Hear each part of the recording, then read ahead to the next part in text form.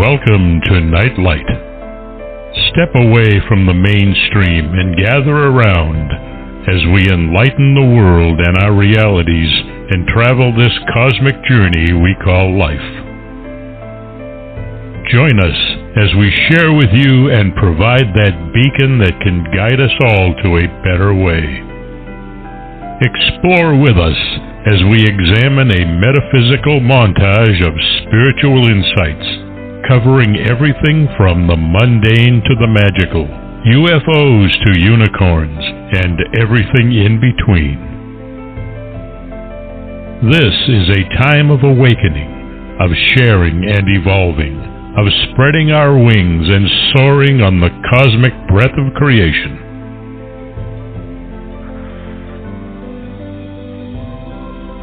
Come and join with other light-minded spirits as we weave our lights together to seek understanding, enlightenment, and, with a little luck, some wisdom. This is Nightlight, a reminder that you are never alone.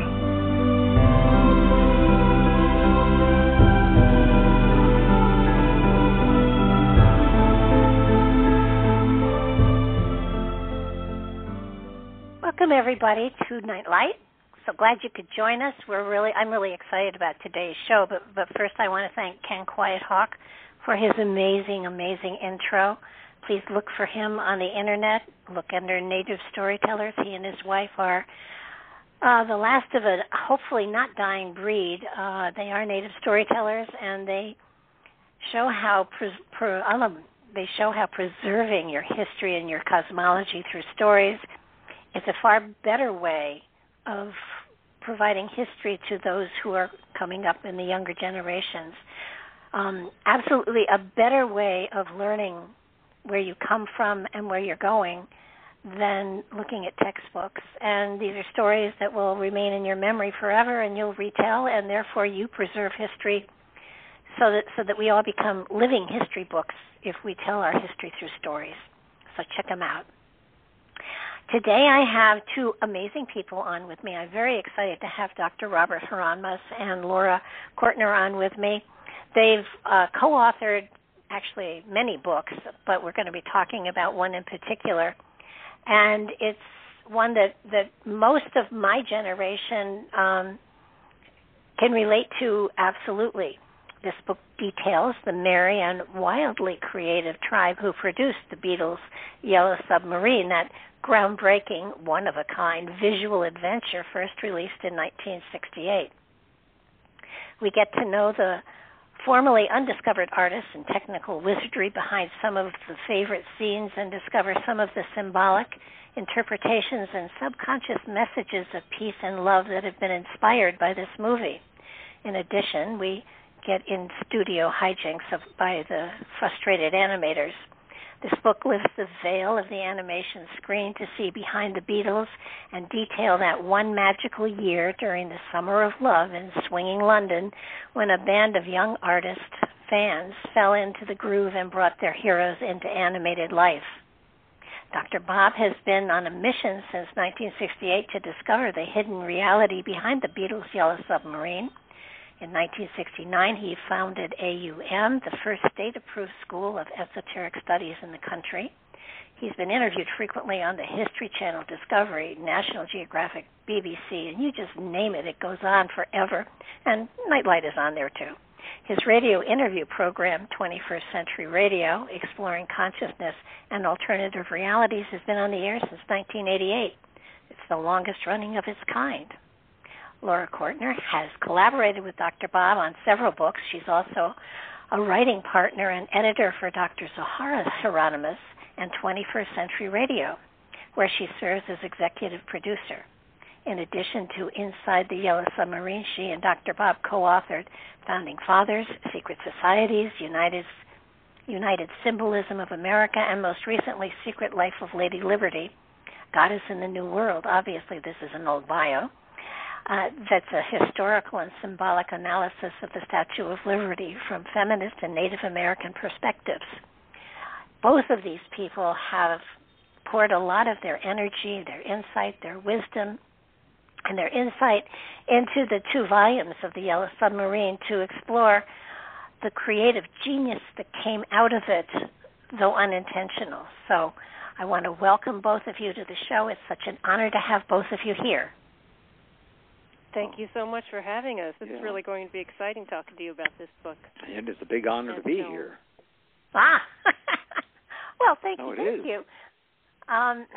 Well, Nightlight Radio is tended to. I mean, the title, the name of the show, Nightlight, it was intentional. It's meant to bring a little bit of light into the darkness, and certainly the Yellow Submarine did that in spades. And so, I mean, I had not actually seen the video until I read your book, and then I went and I bought the video, and then I've watched the video, and I've read the book. And I think what impresses me the most is, first of all, I mean, it took you, 50 years to gather all this information together? Yes, it did. That's half a century. It seemed a little bit longer than that because I'd never thought I was going to get there from the standpoint of, when you ask the Beatles, I don't know how many times, 100 times or so that I wrote to them and asked them about where did this come from, how did it evolve, I just couldn't get anywhere. And fortunately, by working with Laura, of course, because Laura, a lot of people, when they work with other people, seem to think that the oldest one is the guy that's the leader. That's not the case in this situation, because Laura knew what I was trying to do, but I did not have the ability to put it into words that are understandable, which she is quite excellent at, which makes this a much easier book for me to try to understand over a period of time. To even understand your own work, huh? That's right. based on Bob's old research, certainly, as he said. But I'm glad you started, Barbara, by saying that you watched the movie again, because I like to tell people when they're listening to us being interviewed, if you haven't seen the movie before or if you haven't seen it lately, then go watch it again. You'll want to by the time you hear more of us talking, or just put it on pause. That's the great thing about the Internet, and come listen to the interview again. It's streaming now on iTunes. And it's the Beatles. You mentioned your generation, but your opening to your show had some things that grabbed me. It's a beacon to guide us to a better way and weave our lights together. That reminds me of the Beatles themselves. They're in our DNA in a way, even if you're not a fan or an enthusiast, and there are plenty of those out there who are still very much every day all about the Beatles. We've interacted with them a lot in promoting this book. If you have more modern taste in music, there's that message, that fundamental peace and love that we can aspire to. And because it's such good music and their harmonies are so good, we end up singing together and dancing together, so it entrains your brain, and it helps lift us all up to, as you say, it's a beacon to guide us to a better way, and we're weaving it together with these beautiful harmonies. And then you add the Yellow Submarine, you've added the visual element of this enormously colorful film full of pop and wonderfully designed visual puns, so it appeals to all generations. A lot of Beatle fans become Beatle fans at a very young age these days by watching the film. You read that over and over again. I think George Harrison even mentioned it on the Beatles anthology, that's how a lot of people, in fact, their children, I think John Lennon's and George Harrison's children both learned that their parents were Beatles by watching Yellow Submarine or hearing other people talk about the film. So that's one of the reasons we are so fascinated with this 50-year-old cartoon. But Bob originally was inspired by his very strong sense of injustice. Whenever he sees somebody not getting credit for something that they deserve credit for, in this case, about 200 different artists who were going unnamed for a good 10, 20 years. Nobody knew anything about anybody who made the film, and that's why he set out in the beginning of the early 70s.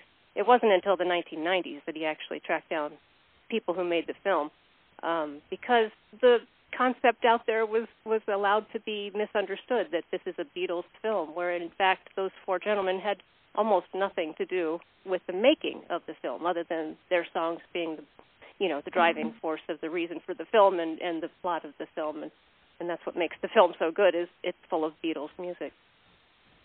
But it makes you feel good, right? It's a feel-good movie, and it's all about peace and love, so it's worth watching again and again. Well, and when you streaming now on iTunes, I should say. And it's worth watching. I bought it. I thought, I'm going to have to go over this a couple of times, so let me just have it here so I can do it when ever I feel like it.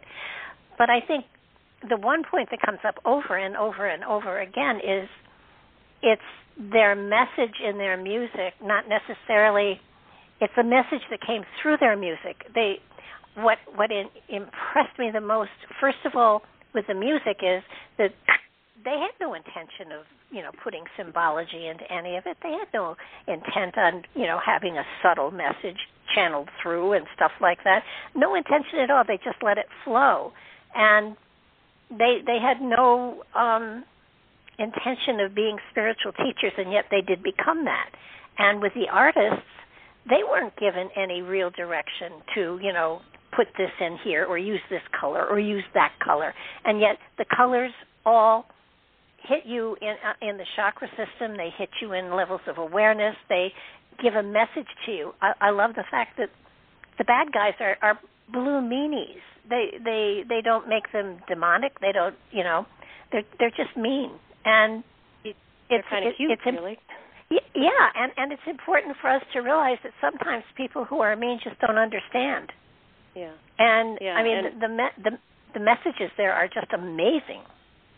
Yeah, and like you said, the greater works of art are almost to each of them are coming from another plane of existence, and you hear this a lot from great artists and musicians, and I think you've talked about it on your show with other musicians and whatnot. When even Yellow Submarine, Paul McCartney, who wrote that song, tells that it came to him in a dream. It came from somewhere else, from his higher consciousness or from another plane of existence. Who's to know? But the Beatles themselves were also, when they got asked this a lot, the meaning of your song, they just wrote what came into their heads. They insist that it was all coincidental if there's any deeper meaning. But then as they thought about it, it's like abstract art, John Lennon was quoted as saying. If you think about it too much, it just means you're working on it. But there are other songs I didn't have any intention for. I just threw the words down, I threw the music down, and then people will see a deeper meaning in it because they want to, but they won't believe me when I try to tell them it wasn't meant to be important. And as you say, the co-creators of the film were the same way. They had such limited time and very little direction that it was pretty much made up as they went along. Yes, there really was no plot. Excuse me. There really was no plot in this movie. It took quite a while for them to develop it, and especially when that plot came along, and when we finally got to the point of how it came about through, Pogo came about. And Rocky and Bullwinkle. That's how it really opened, because there was no way to find out who did what, and that's what disturbed me the greatest, because I knew that hundreds of people were being involved in this, but getting no credit at all. That's very un-Beatle-like them, and I'm glad that they finally overcame that idea of just taking credit for it.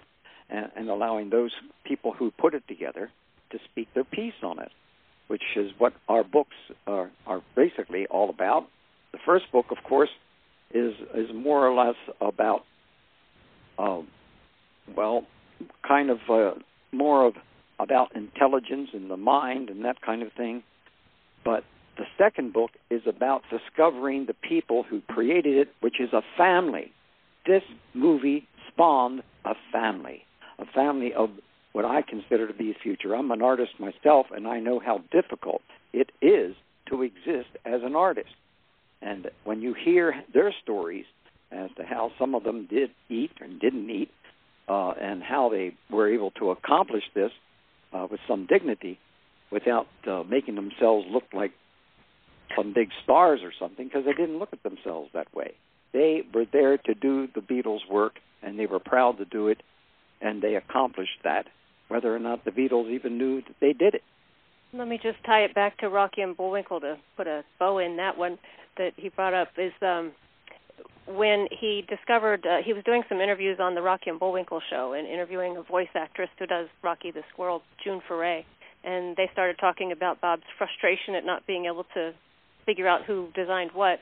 And she said, well, I happen to know the director of the film, Bob Balser. He is one of the co-directors of animation, and he sits with me on the Academy Award for Animated Film Committee, and they hooked up together from that. And Bob's first interview with Bob Balser, he was so disappointed to find out that the animators and artists had not put any intentional symbolical meaning in the film. He thought for sure that there was an intentional cosmic meaning that he had interpreted for then about 15 years or so on his own. He even taught a college course on the interpretation of the Yellow Submarine. It's just full of so much wonderful symbology that he thought it had to have been on purpose. And Bob Balser said, no, sorry, but you know what? The more I think about it, the more I hear you talk and the more I hear your theories, I think that there's a lot of room for that. And that's also, back to the Beatles, what they did in their later lives. They may have said that, there's a quote by John Lennon in there, one of his last interviews, we weren't doing that much different from everybody else. The whole movement was happening. We might have been at the top of the masthead singing Land Ho or something, as a leader, but, everybody was moving in that same direction. And Yoko Ono said, she took it a little further than I think they would have. She said that they were like mediums. They weren't conscious of all they were saying, but it was coming through them. So the animators, to a person, insisted they didn't do anything on purpose, except for Eric Siegel, the writer, who happened to be a professor of classics at Yale. He did consciously think about the classical hero's journey, for example, the Joseph Campbell format, which we can go through later if you want, to make a plot. A lot of his script and plot wasn't used in the end, but he was brought in towards the end of the script writing kerfuffle. There were so many scripts they didn't know what to do. And he gave it a structure, which was the standard structure that you'll see in any classic film or book. Like, it's the reason we keep watching them over and over again, because they give meaning to our lives in this classic pattern. It resonates in our soul, so to speak. Things like Lord of the Rings or Star Wars or Wizard of Oz, they all follow this sort of hero's journey pattern of the young person who is given a challenge, and then he leaves his home or her home and goes off on a series of adventures. And there's a set pattern that the mythologist Joseph Campbell set down, and we actually go through that whole thing and say how the Yellow Submarine fits that. But they didn't do that on purpose necessarily. They were in such a hurry. They were given so little time, 11 months, as opposed to a Disney film of this nature, a feature film. The only other company doing feature films in animation would have taken them 4 years. So they had an enormous pressure. And as I said, they couldn't figure out what to do. The script was, they kept getting, they were trying to do like the Beatles cartoon series, which preceded it, made by the same people, which was done very quickly as a money-making extravaganza. They cranked out a cartoon every week. And that's what the American producers were hoping to do with the film. But the British producers and directors said, no, a feature film has to be higher quality. So they brought in a fancy graphic designer, Heinz Edelman, who'd never done animation before, and his designs were a bit flat and harder to animate, but it was worth the effort because he was so creative. He came up with all the ideas, all the characters, and eventually the Sea of Monsters and all the idea of the Blue Meanies. That all was Heinz Edelman's idea, came out of his subconscious under enormous pressure. He didn't enjoy his time on Yellow Submarine. And that's detailed in Volume 1, as Bob was saying. The difference between Volume 1, which came out in 2002, is it's mostly the main people, like the writer, the artist, the designer, the directors, about 30 of those who were creatively coming up with the ideas. And as soon as that book came out, we started to hear from some of the younger people that we'd missed, and we thought they were going to tell us the same stories we'd already heard, but lo and behold, they started telling us new stories that were quite interesting, and we interviewed a lot of the younger set in Volume 2. And that's what this book is mostly about. It's the younger people who were doing, not the trace and paint necessarily, some of those, yes, but the what you call a key animator. So you have a director. Normally you have a storyboard, but they didn't have time for that. So they came up with an idea from the director down, and he just told his little crew there of 4 or 5 key animators what the next segment would be. They didn't know what the one following it would be. They didn't know what the one preceding it would be. They just got an idea. Okay, this is what you need to animate. And those are the people we interviewed for Volume 2. So they were mostly in their 20s. The youngest was actually 17. Some of them in their young 30s. But many of them, it was their first job, and they were huge Beatles fans. This was 1967, and everything was changing. London was the place to be. It was called Swinging London for a reason. You know, the miniskirts were just happening. And so we have accounts of people coming. It was an international crew, people coming from Australia or South Africa and realizing they had to cut off a whole bunch of inches off of their skirts.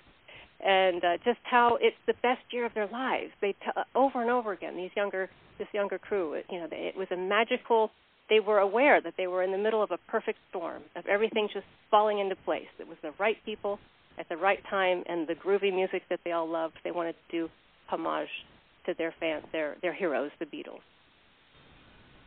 Well, it was amazing, and the more I look at it, the more I kept getting other things, and I think that if you saw this 20 years ago, or 20 years ago or whatever, it's worth it to see it again, because what you get out of it is determined by the level of consciousness you're perceiving it by.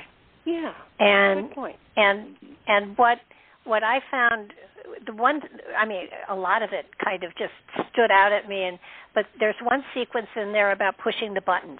And if you push the button, there's a consequence. And it was, Ringo pushed the button and he got, he got dropped out of the submarine and whatever. But sometimes if you push a button, the consequences and the journey it takes you on may not be comfortable, but in the end you're going to be okay. That's right. And that's right. So there were. I keep seeing, I have to tell you, I didn't, the first time I saw it, I thought, oh my God, this looks like Monty Python or a little bit of Picasso, and it influenced Monty Python. Terry Gilliam is very upfront about that. He learned a lot about his animation style by watching Yellow Submarine. Well, it shows. Mm-hmm. And it's the same time period, late 60s, same type of humor. Yeah.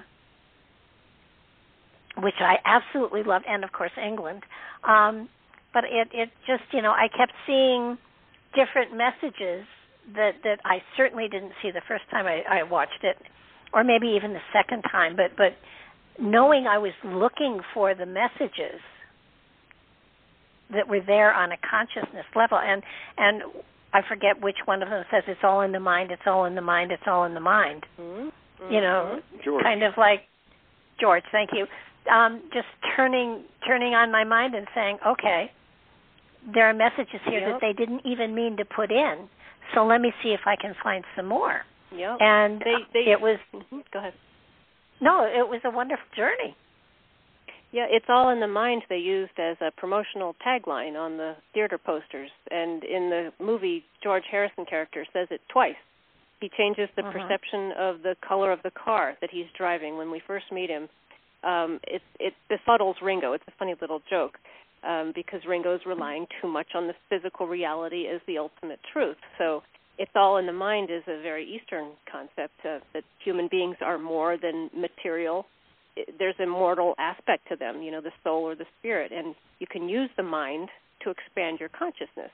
And from there you can travel to various dimensions. There's supervised, ritualized drug use can take you there too, but a very steady practice, consistent practice of meditation, prayer, and service can also take you to that level of mind. So it's all in the mind. He used it again later on in the film when he's falling down off of the top of the Sgt. Pepper. But it's it's very clear that that's what they were trying to connect that to the growing Eastern mysticism in the population at the time. Well, the other place where it was so clear that there was something like that going on is when they went into that hallway, and there was long hallway with all the doors. Oh, yeah. And opening the different doors to different dimensions, to different lifetimes, to different whatever. It was, a lot of people who do past life stuff, they're taken down a corridor and they're told to select a door, and then they go into that particular lifetime, because the doors all have in past life regression, all the doors have dates on them. So, I saw that corridor and it was like, whoa, I know what this is. I used to study that corridor and all the things that were going back and forth, and I especially appreciated that. But then again, it was all that. None of that happened when people were there. All of the things had happened when people weren't there. Uh-huh. And so, therefore, there was something about the invisible, something about that which is not physical is more important than that which is physical from that standpoint. Right. They only pop out. Those creatures only pop out when no one's looking at them. And that brings up the question of, what does the world look like when nobody's looking at it? It's the same thing as the car changing colors, which brings up the question with your own car. If you've had an old car and you've replaced part after part after part, is it the same car, even though you've changed all the parts? So that brings up the whole question of what's real and what's imaginary. We select what we see. We invent our own reality. That's what that Hall of Mirrors really brings home to me. The nothing is real is another tagline that they used on the posters. Nothing is real. We're living in a world of illusion. No thing is real. Matter, that's matter, the physical world. It's all an illusion. So the physical world is not all there is to reality. There's the inner life, the spiritual life. It's closer to reality, in fact, than the physical material world, which is always changing. And you can read that into the various scenes in the film. Yeah. And I think most people don't understand that they do create their reality by their perception of it. So that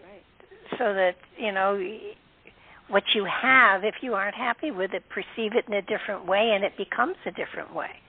So we have inner power that I often have described our physical avatar wherein the spirit dwells is like a luxury car with all the bells and whistles, but we don't have the manual.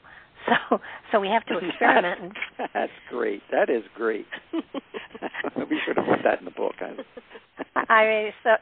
So basically, you have to experiment and discover where the headlights are and the windshield wipers, the two most important, and then go on and find out how to make the windows go up and down and all of that, so that on your spiritual journey, it depends on where you're stopping in the owner's manual or creating the owner's manual, just exactly how far you go this lifetime. And that means, of course, what's going to happen in the future is dependent upon what you did in the past. Yes. Which makes common, it's very good sense to me. I mean, I remember when I first heard this, I used to laugh at this kind of stuff. I really did. I didn't have any idea that there was a higher consciousness from that standpoint. I was a Bertrand Russellite. Do you remember Bertrand Russell? I do. I think I'm your age, actually. He was a god of mine.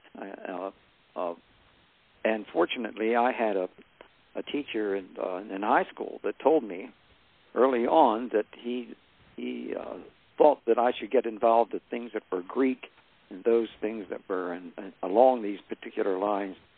And fortunately, I did. I said, well, what about trying to reach Bertrand Russell? And he says, I'll give you his phone number. I'll give you his address. He's going to want to talk to you because you're talking the way he talks. But I didn't know that. So, of course, I wrote to him, and darn if he didn't answer me 3 times. Wow. And it's more or less, of course, he was also saying, hey, there's a lot of other homework you got to do before you start doing moving in the realm that you think you're working in. So I had to learn how to research all over again from that standpoint. But it was quite an important journey.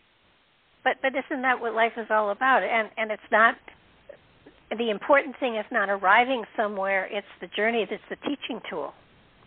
Correct. That's right. And but I want to get back to one of the other cool things. This yellow submarine traveled more in the ether than it did in the water. And, you know... You noticed that, huh? Yeah. I mean, but if you want to get into really conspiracy stuff, theoretically, according to conspiracy theorists and you know, whom I love, the first spaceships in this secret space program were atomic submarines. Hey, that's her. Yes, indeed. That's a lot of. There's a lot of new stuff coming out of, especially in regards to Antarctica, and what has been going on down there for millennia. Not millennia, but for hundreds of years. Probably millennia. And a lot of people that are into the UFOs are not discussing this particular area because they don't want to feel like that they're breaking some rules or regulations, because something really terrible has been going on down there for quite a long time, and it's going to continue to do so. And I don't know how it's going to be prevented, because, again, most Americans don't know that this is going on. Isn't that correct? Oh, absolutely. I mean, most ufologists, as you said. I saw one when I was in college, so I'm definitely a believer. But you look at Operation High Jump, you know, if the government sent all those ships and everything to the Antarctic, had to be a reason, and they came back awful fast. Mm-hmm. Mm-hmm. That's right. So no, but I want to get back to the yellow submarine, because this is such a cool thing. It doesn't fly through water very much. It's mostly in some identified ether space, as we call it, or in the air sometimes. But even it's even in the script. Ringo, when he first encounters the yellow submarine, is flying behind him, following him along in Liverpool, and he says, "I think I must have seen an unidentified flying cupcake," as he says, because it's funny. And then he immediately, his rational brain kicks in and says, "No, must have been a figment of my imagination." But that, of course, allows us to talk about the object, the whole concept of UFOs and USOs, the lesser-known underwater unidentified submarine objects. At least 50% of sightings have occurred over a body of water, with either the UFO flying into or out of the water. And that's led some people like Ivan T. Sanderson to theorize that perhaps they have bases underwater, that they've been living in what you might call a hydrosphere, which, of course, is what is Pepperland in the movie. The location in the film itself is Pepperland, is described at the very beginning as lying 80,000 leagues underneath the sea.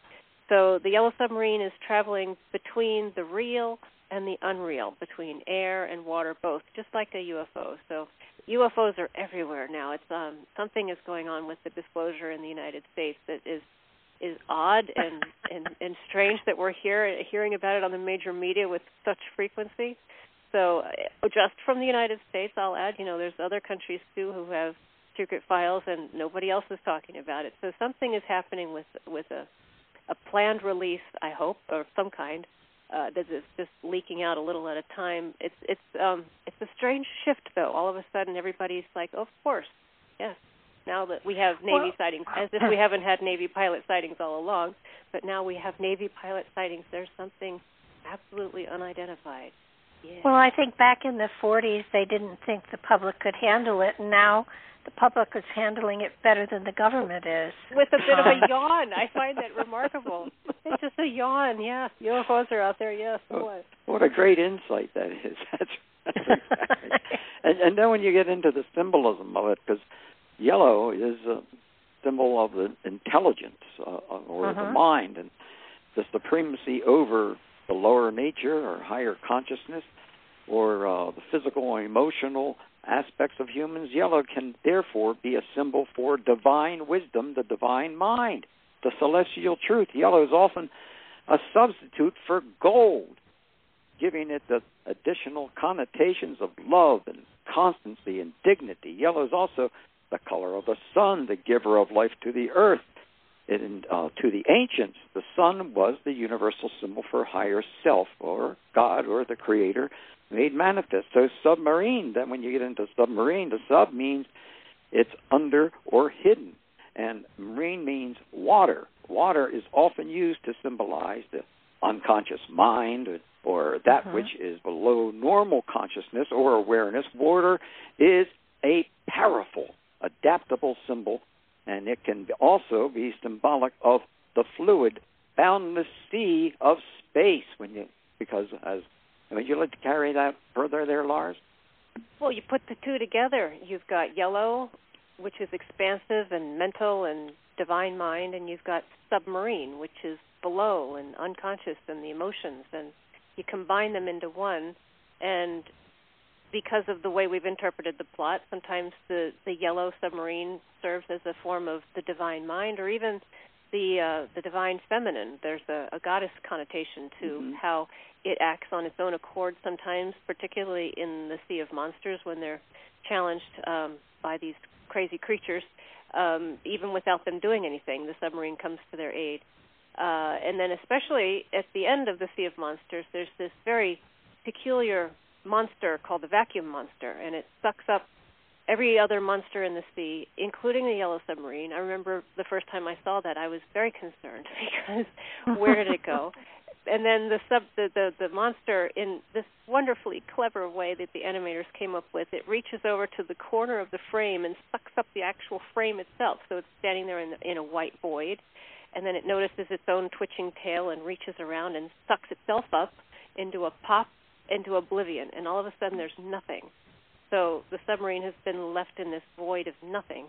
Well, we don't know where it is because there's nothing. And then all of a sudden the submarine pops out. So it's almost as if this divine mind, maybe goddess potential, protected our heroes from this being sucked up their own existence, I think is the way they say it, being sucked up their own existence.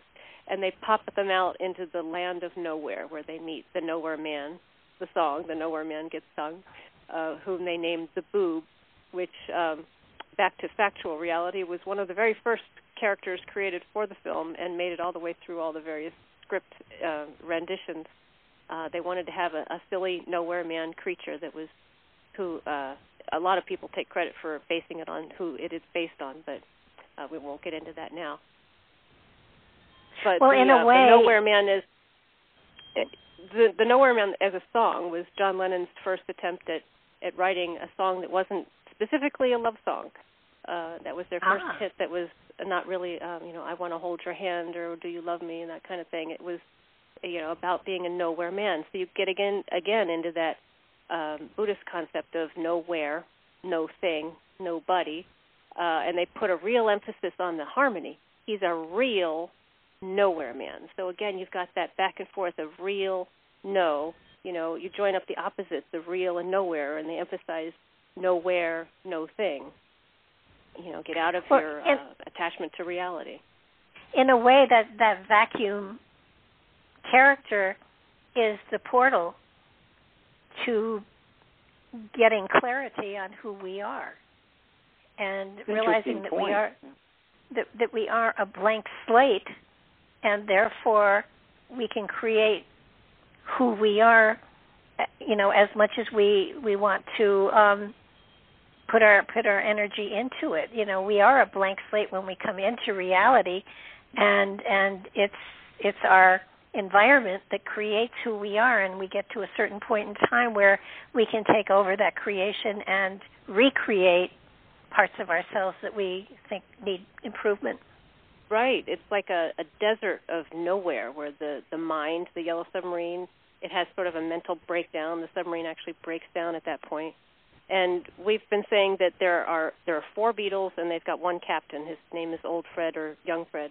So we've got 5 heroes. They're standing for the 5 senses, and they meet this other character. So now they've acquired a 6th sense and as their guide, the Boob. So they've entered this nowhere state of consciousness, which lifts them up, as you're saying, out of their 5 physical senses so that they can operate on this higher mental plane. And what I find really interesting is that synchronistically, at the same time that the filmmakers were making up this idea, the real-life Beatles, who, remember, were not making this film. They were off doing their own thing. They signed a contract to let the people make a film about them, and they said, yes, you can use our songs, and yes, we'll create 4 individual original songs for you to use, but otherwise we're going to keep it at arm's length, until they realized that the artwork was really groovy and that they were going to make some lasting impact by being preserved in animation, and they came around in the end. But while they were making it, they had nothing to do with it, really. So they're passing through their own desert, in a way, of nowhere land at the same time while this part of the film is being created, because in August of 1967, when the film was just getting started, they lost their manager, their guide, their Brian Epstein, when he had that sudden death.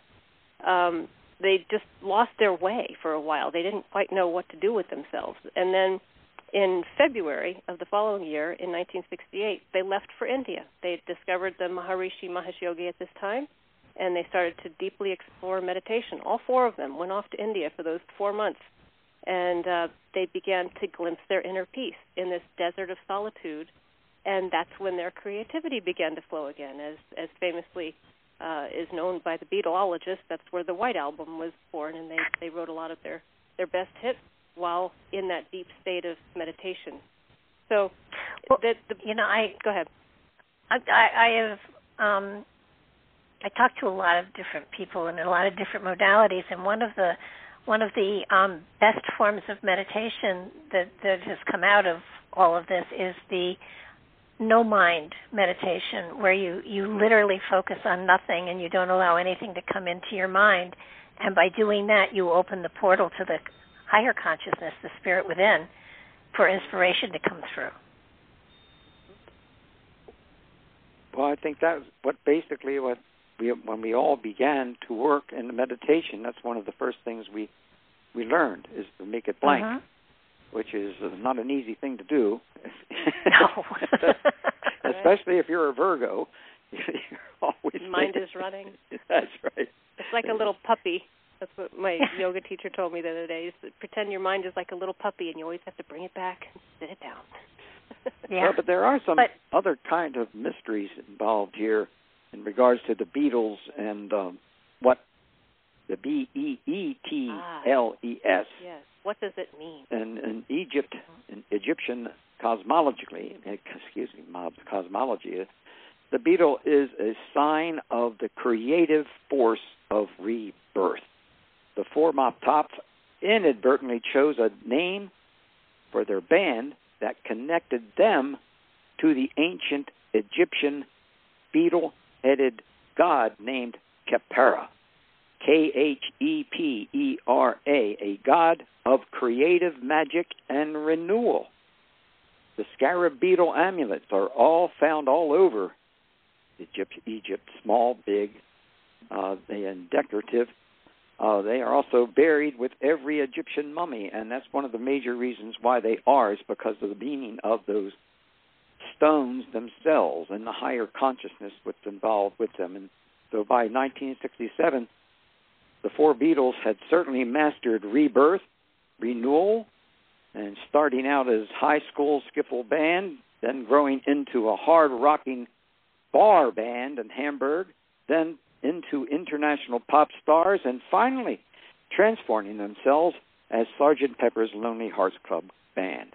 That's quite an extraordinary That's a lot of picture. Renewal and rebirth. Yes.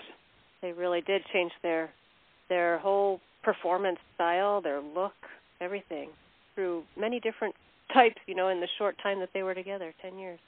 Another Beatle, Bob was mentioning from his earlier interpretations of the film, Khepera, the beetle-headed sun god of ancient Egyptian mythology, flies through the air in a sunboat, so that's similar to the Beatles flying through the air in their yellow submarine. And in the film, the yellow submarine leaves Pepperland and flies to Liverpool to look for help once the Pepperland has been attacked by the Blue Meanies. So the old Fred character takes off at the top of a pyramid, another symbol that jumps right out to Dr. Bob doing his dissertation on the reverse of the Great Seal. But the first person he meets in Liverpool is Ringo, who has, in real life, is a cancer. So his his sun sign is the symbol of the scarab beetle. Once again, there's another beetle for you, the creative force of rebirth. He lands in, Liverpool is depicted at that time as the real world as opposed to the Pepperland, the utopian, in the mind type of place. So the real world is, they illustrate it to the song of Eleanor Rigby, and it's clearly an industrialized wasteland, which is contrasting to show how alone we feel when we're disconnected from the source. And poor Ringo's wandering around by himself, feeling very lonely. And each of the Beatles then passes through a little self-realization as they decide to go on this trip. And even young Fred changes to old Fred. And suddenly we've got 5 characters who are going to be our heroes that I mentioned before. That's the 5 senses that we relate that to. Again, based on Bob's early interpretations of the film that he had to make up all by himself, based on he tried to reach the Beatles and then ended up turning to transpersonal psychology masters of Rollo May and Carl Jung and Abraham Maslow to understand how there can be unconscious symbolism in creation of art and the meaning of how you can get to those levels of interpretation without intention. Yeah, that's one of the major reasons why I had to take 5.5, 6 years or so on working on my dissertation, because it was all key to understanding this particular film. Without that kind of information, I don't think I would have moved in this direction, even though I suspected there were other things that were going on, but never found out about. And that, of course, when you listen to the creators, when I say creators, I'm actually talking about the guys that did the painting and the drawing and all. When you look at them and you hear how they evolved through this particular process, you can see it's almost like this was the actual making of the film elevated their awareness they had to do to create it, to move into a higher dimension, perhaps maybe the 4th or maybe even the 5th dimension in order to understand this. So this is whether the Beatles understood it or not, they have created something, or are responsible for creating, let's put it that way, and they paid for it. They were the ones that saw it through. It's a type of selflessness is what it represents to me, that they actually are laying down the foundation of the ageless wisdom teachings through certain symbols over a period of time. And I think that eventually when more people read that kind of philosophy, they almost immediately look towards breaking through separatism and reuniting, which is the key, I believe, of what Yellow Submarine is doing in reuniting the people. Remember, no one got killed in this film. That really was important to understand, that no death was going to be the key to elevating consciousness, which I think is what we obviously need to do with our country today and with the planet as well, in even a larger way. Right, they're transformed. Your enemies are transformed. They do have a big battle, but nobody's hurt or killed. And that's one of the things we love most about this movie, is the solution at the end is the enemies are transformed into their friends. And that's done, again, through the help of the Nowhere Man, who pulls out a poem from his little spell book, and he transforms the Chief Blue Meanie, who's this utterly evil creature, into one bursting with life and joy, and actually, literally, pink roses and carnations just start popping off of him. And it's like he's awakening from a bad dream. He remembers he's related to the bluebird of happiness, and he's literally blooming with peace. And the birds and flowers start coming out of his head, and that's the climax of the film. Everybody starts grooving together. The Meanies come back, and they dance with the Pepperlanders and the Beatles, and They this wonderfully transformative song, "It's All Too Much" by George Harrison. So it's the ultimate boon at the end of the Joseph Campbell mythology outline of the hero's journey is when they transform the meanies into friends. It's the goal of the Yellow Submarine was not simply to rescue Pepperland, but transform what's a perceived enemy into peaceful co-inhabitants, peaceful, loving co-inhabitants. So the dark forces, the blue meanies in this case, they're not defeated by the light, which is love and music. That's what they use to conquer them. They're transformed by exposure to the light. So that's a wonderful message that everybody can take off. While the movie is definitely symbolic of humanity in our lives, it's also symbolic of a personal transformation where the blue meanings are self-doubts and negative concepts within ourselves. That's correct. So that you have that duality going on here, where our reality is certainly full of a lot of blue meanings these days. We also have self-doubts, and so the inner journey is just as important as the external journey of humanity. And perhaps maybe COVID-19 has something to do with this in regards to slowing people down and forcing them in a certain sense to start looking inside to find out that they have a whole other life and consciousness that they have abandoned for maybe 20, 30, 40 years or more. Absolutely, yeah. And rediscovering your soul, because that's the key to, in my opinion, everything. From the standpoint of higher consciousness is where the entire planet is heading, not just us, and also as part of this part of the universe, in my opinion, as also that. I may be speaking out of term here, but I've done that a few times. No, I think you're absolutely right. I think certainly I have looked upon the quarantine as a time out for humanity to re-examine themselves and their lives and where they want to take themselves. And a lot of people's lives have changed in a very positive manner. I mean, yes, people have passed away. Yes, it's a horrible thing. But at the same time, you grow from it. And if you're still here on the planet, you must have stuff you have to do. Right, and hopefully people have taken it. A lot of people have taken advantage of the time to do self-reflection and introspection and learn yoga, like I have, or learn meditation. Those are the types of things that we encourage and that we hope that people might take away from the film, with our help. The film Yellow Submarine. It's not just a fun cartoon, although it can be appreciated that way. But it is full of monsters, as you were saying, and that's because Heinz Edelman, the designer of the film, really liked to draw monsters. And at some point he got so fed up with the candy flossy scripts that were being given to him to do a quick slapdash cartoon that he just started to draw monsters. And then you've got this sequence in the film called The Sea of Monsters. It goes on for over 6 minutes, and there's not a Beatles song in it. So it's pure download from Heinz Edelman's subconscious.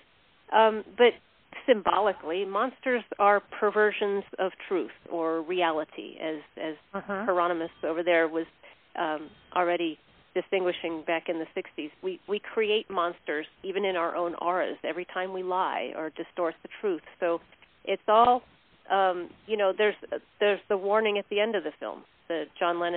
Real John Lennon comes on and says, we have to look out. There's newer and bluer meanies even within the vicinity of this theater. So we all, what does he tell us to do? We have to go out singing.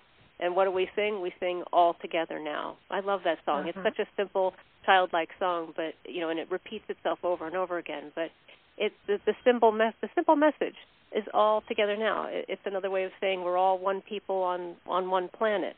And I think in 1999 it was George Harrison, again, on the Beatles anthology. He said the same thing. We've got blue meanies have got a bigger stranglehold on the planet now even than they had back in the 1960s. Especially the music industry has turned gray and is dominated by blue meanies. So they're never going to go away. and we're always going to have to work with them. But the idea is not to kill them or suppress them, but to transform them by showing them the light. And one of the great ways of doing that is through Beatles music. It's just so attuned to peace and love. They were wonderful poets.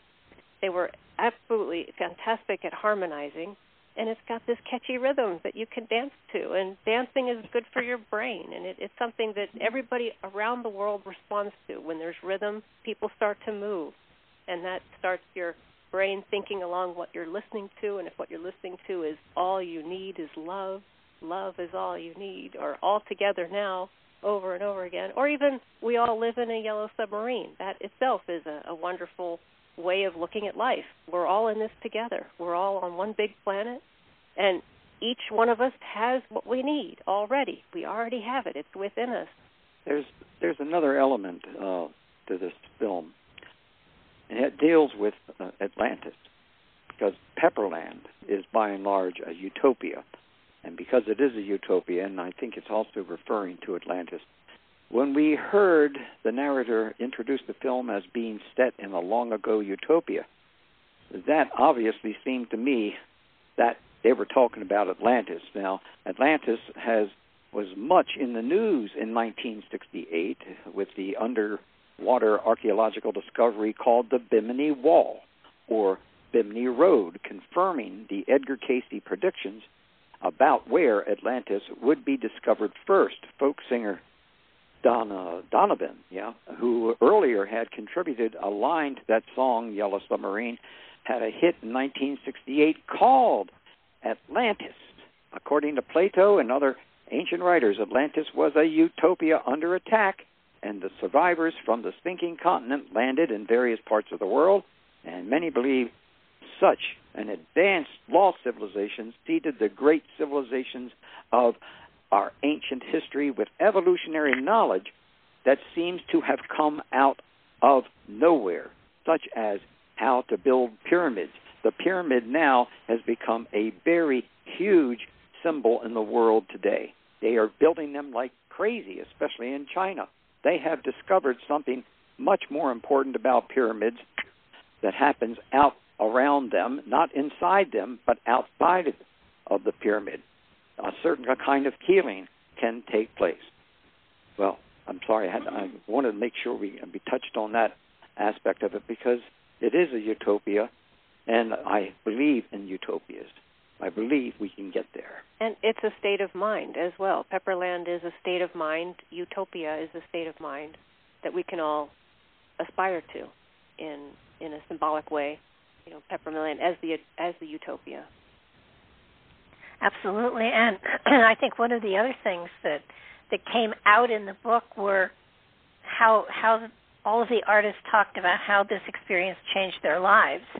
Oh. And one of the things that I have found is that when you become involved in a creative project, when you are definitely in the flow of that creation process, there is joy, there is love, there is compassion. It takes you to another state of consciousness, and with the intensity of this whole project, they lived in that state of mind for I don't know how long, and probably created a portal that they were able to go through to touch into other aspects of themselves that they might not have touched into had they not been forced into this kind of an experience. And the joy that is a part of the aspect of creation is probably one of the biggest highs you can ever have. And you were very explicit in saying that this was not a psychedelic experience as far as drugs go. I mean, at the most it was alcohol and maybe a little marijuana. But for the most part, you get high on the joy of creation. Yes, you do, indeed.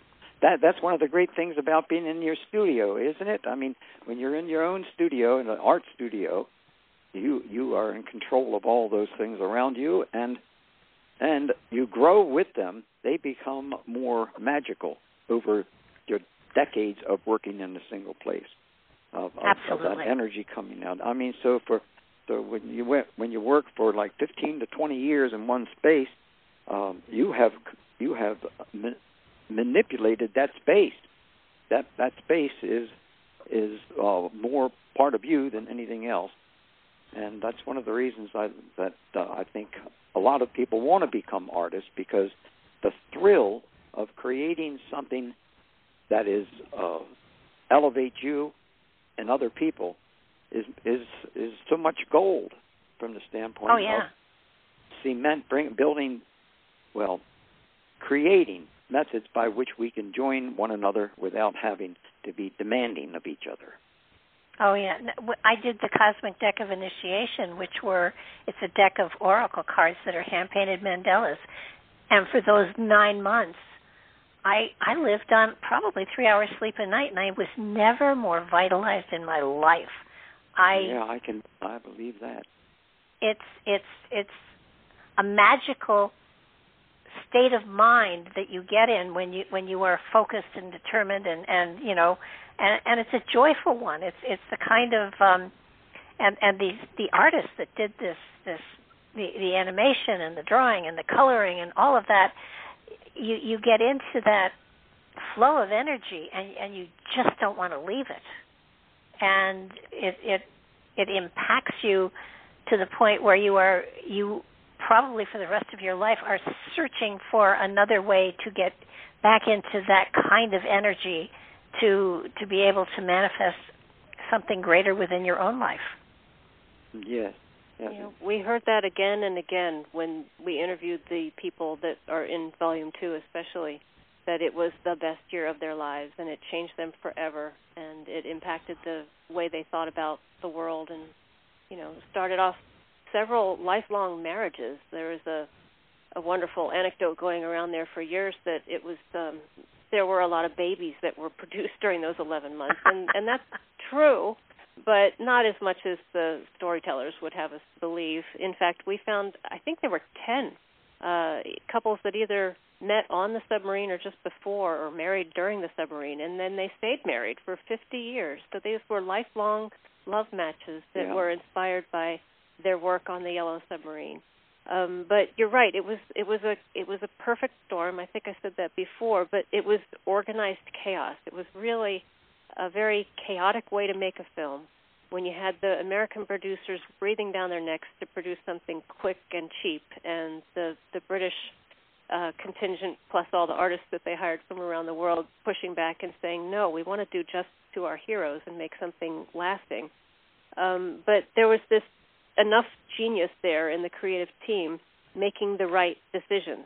So the deadline pressure only helped fuel that, because when the team is creative enough, genius can flow.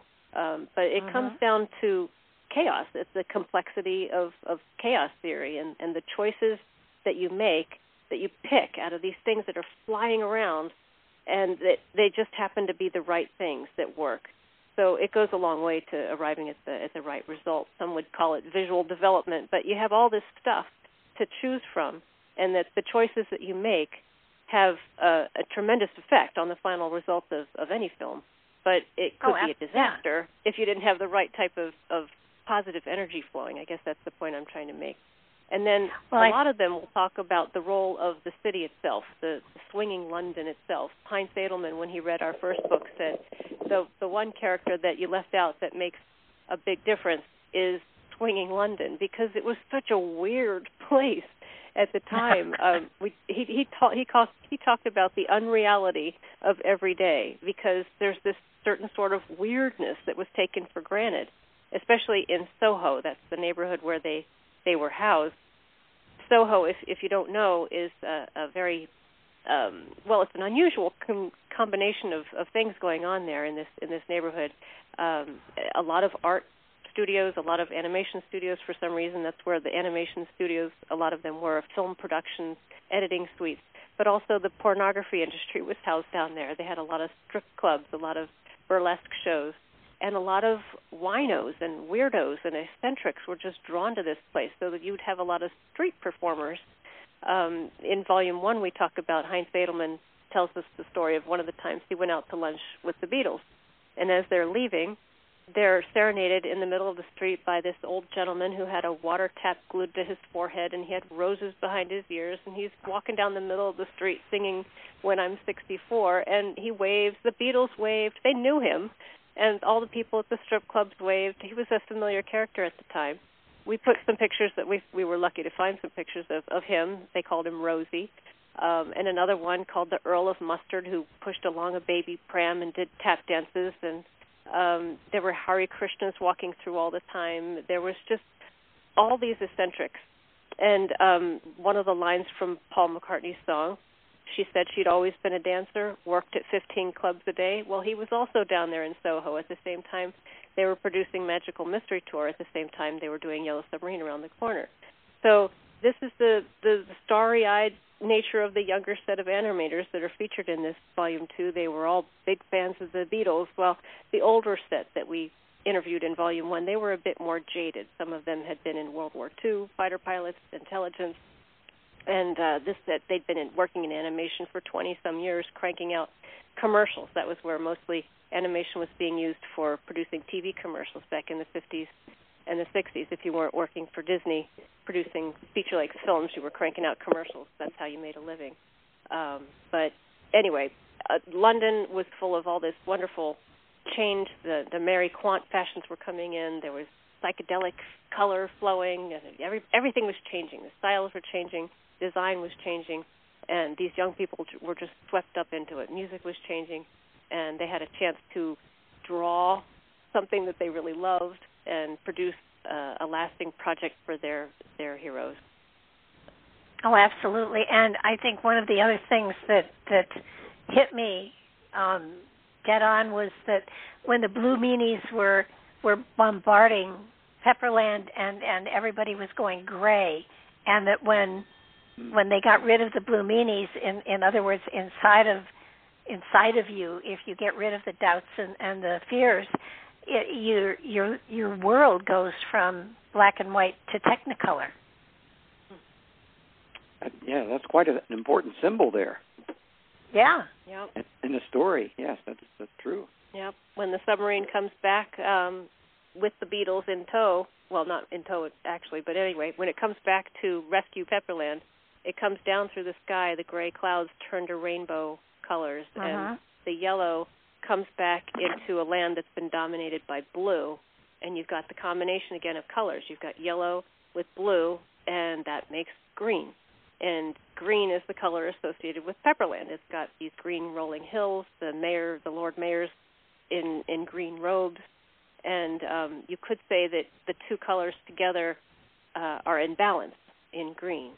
So we talk about Goethe's color theory and the wonderful, you can have all kinds of wonderful conversations about color and the many colors and the combinations of the colors. But in particular, the yellow coming back to blue and creating green.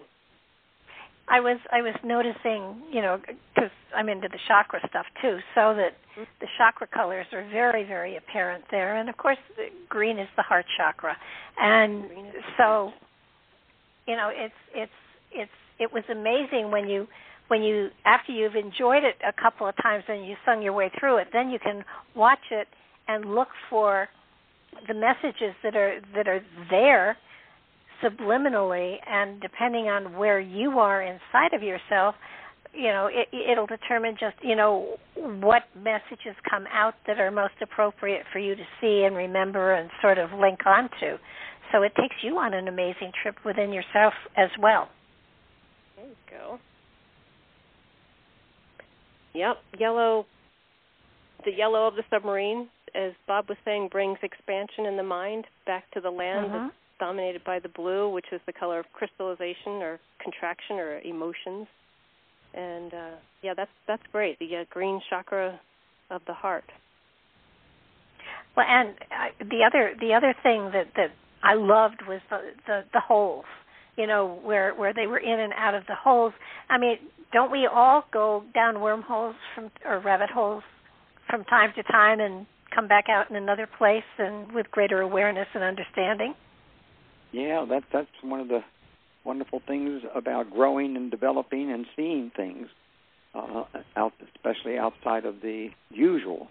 And, you know, one of the things that Laura and I talked a little bit about dealing with the divine feminine or the goddess principle.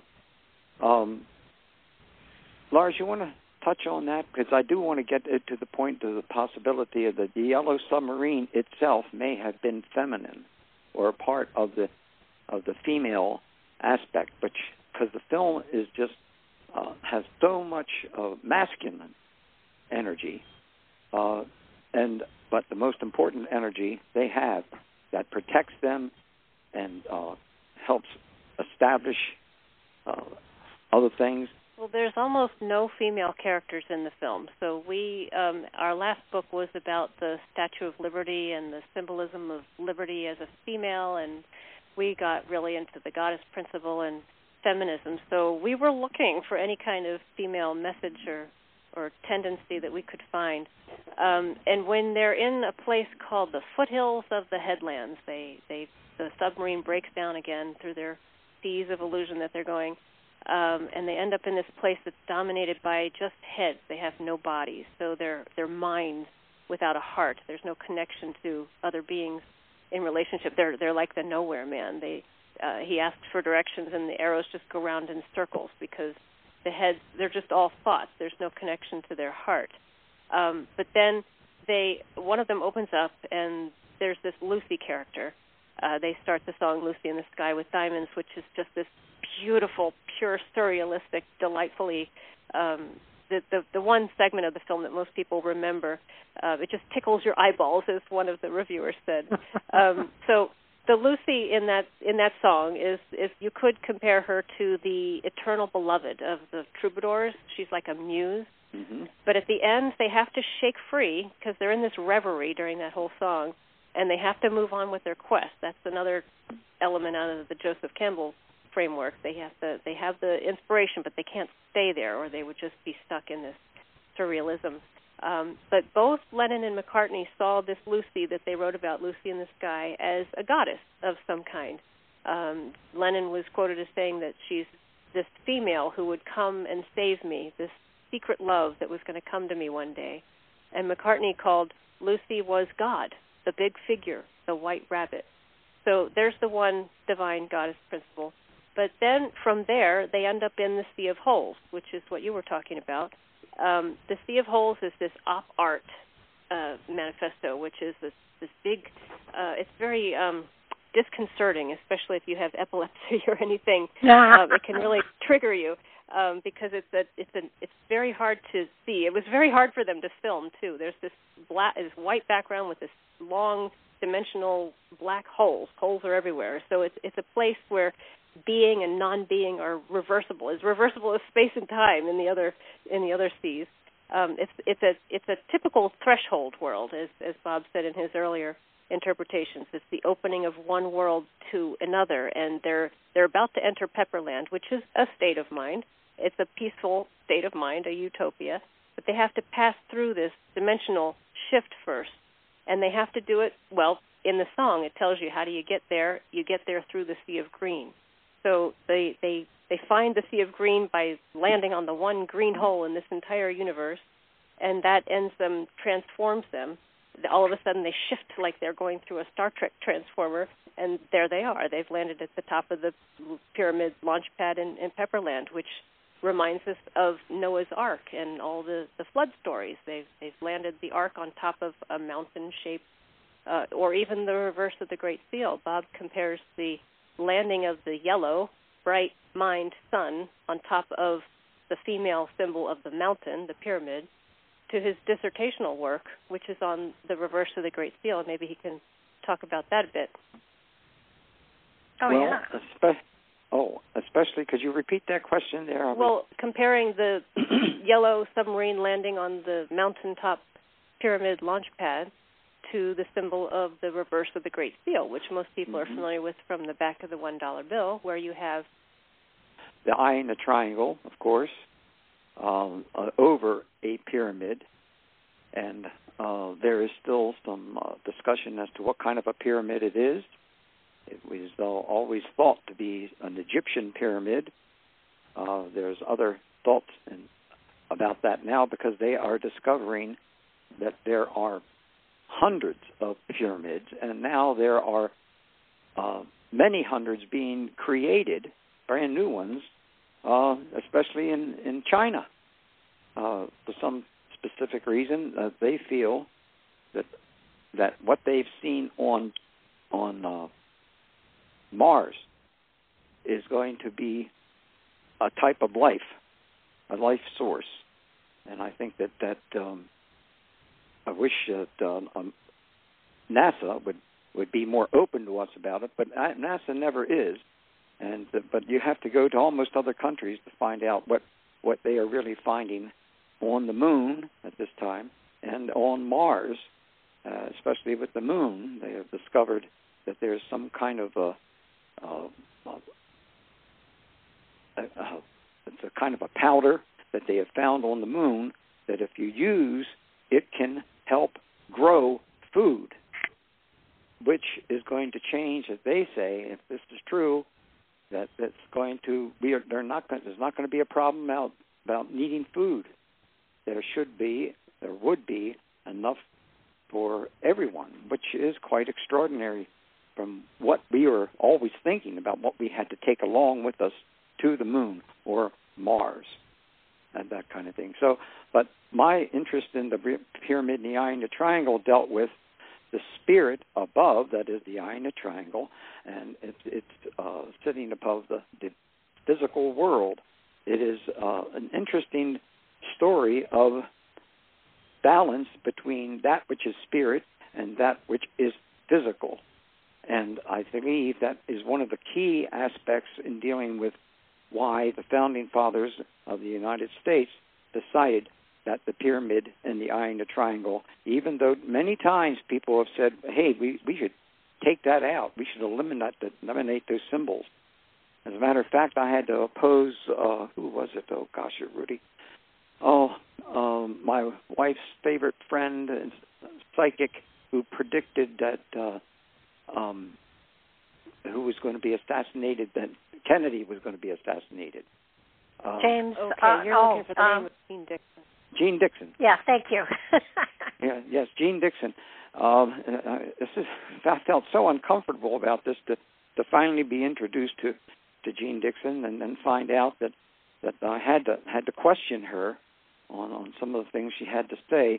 She was interpreting the reverse of the Great Seal quite differently than Yes, you? she was. Okay. She was, and she was giving the negative aspect of it. Oh, she got into the popular culture will tell you that that's a Masonic or a Satanic symbol, which is not. a complete historical misnomer. But it looks like and it sounds like, so they go with it, and that's the kernel of a lot of conspiracy theories. But the founding fathers did not obviously see that symbol as Satanic, or it wasn't even Masonic at the time.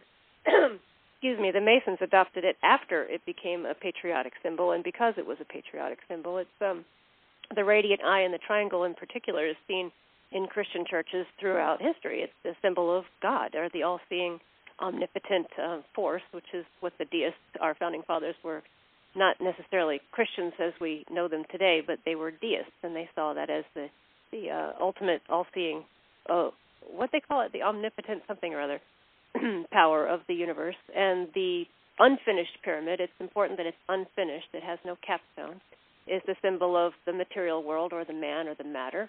And it's not complete until you have that radiant eye or the God part of yourself, the little tiny spark of divinity that we all have within us, comes down and attaches to it. So when you see that happening in the film, you've got that radiant yellow being traveling through this godlike being traveling through the ether, coming back down to land on an unfinished mountaintop or bandstand or pyramid, whatever you want to call it. There you have the same message as the founding fathers were trying to teach us when they put it on our Great Seal. They thought it was so important they put it on our Great Seal. The side that people see on that's been adapted to the presidential seal with the eagle and the holding the arrows and the olive branch in one talon and the other is the very masculine side of the seal. But the other side they felt was just as equally important was the other side, the spiritual destiny of our nation, was to create balance between male and female, upper and lower, the whole bit. So they were very in tune with this being an experiment, the American experiment, and they really wanted to bless it for the future with the longevity of the pyramids and the overseeing promise of the God figure. Good going. Well, I'm really glad that they brought that aspect through, and that has stood the test of time, instead of Benjamin Franklin wanting our national bird to be the turkey. Much smarter bird, apparently. Yeah, but it can't fly. you had to be careful with Ben Franklin, because he that little tongue in cheek all trickster, the time yeah. is a trickster, and that's one of the reasons why I admire him so much, because he knew so much.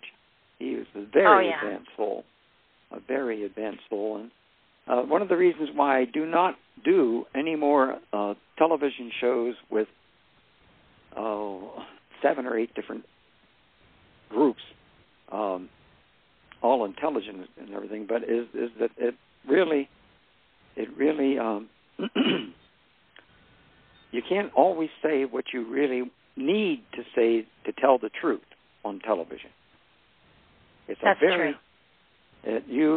You've got to worm yourself around it, and I've gotten to the point where I just don't want to do History Channel or any of the other channels anymore, because they have a reason, a purpose for why they're doing this, which I don't necessarily agree with, and a very materialistic interpretation of things rather than getting into the higher consciousness. And that's the reason why I don't do their shows anymore.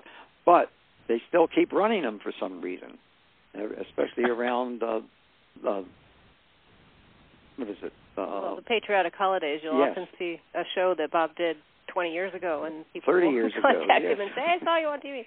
Yes.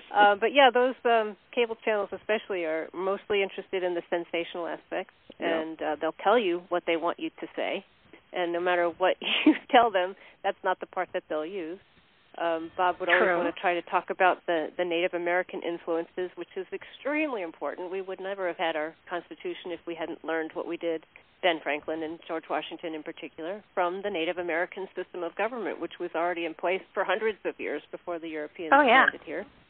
But they don't want to talk about that. It's not sexy and it's not controversial enough, and they just want to talk about Ben Franklin visiting the Hellfire Club and the many prostitutes he may have had encounters with when he was in France, and that kind of thing is not helpful to the message of the symbolism and what they were trying to do with the lasting impact. Symbols are very powerful.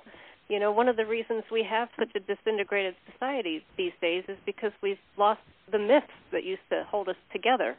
The ancient storytellers that you brought up at the beginning of your show, the indigenous people really value the storyteller and the myth. It sort of helps our brains make organization and meaning out of life. And when you disavow that as just story or as just a myth, and sort of sweep it aside as something in a children's book, instead of telling them over and over again around the campfire to sort out your own reality, then you start to devolve into chaos, and your brain can't make sense of things. That's one of what Rollo May said was the reason psychoanalysis developed in the first place, was the cry for myth.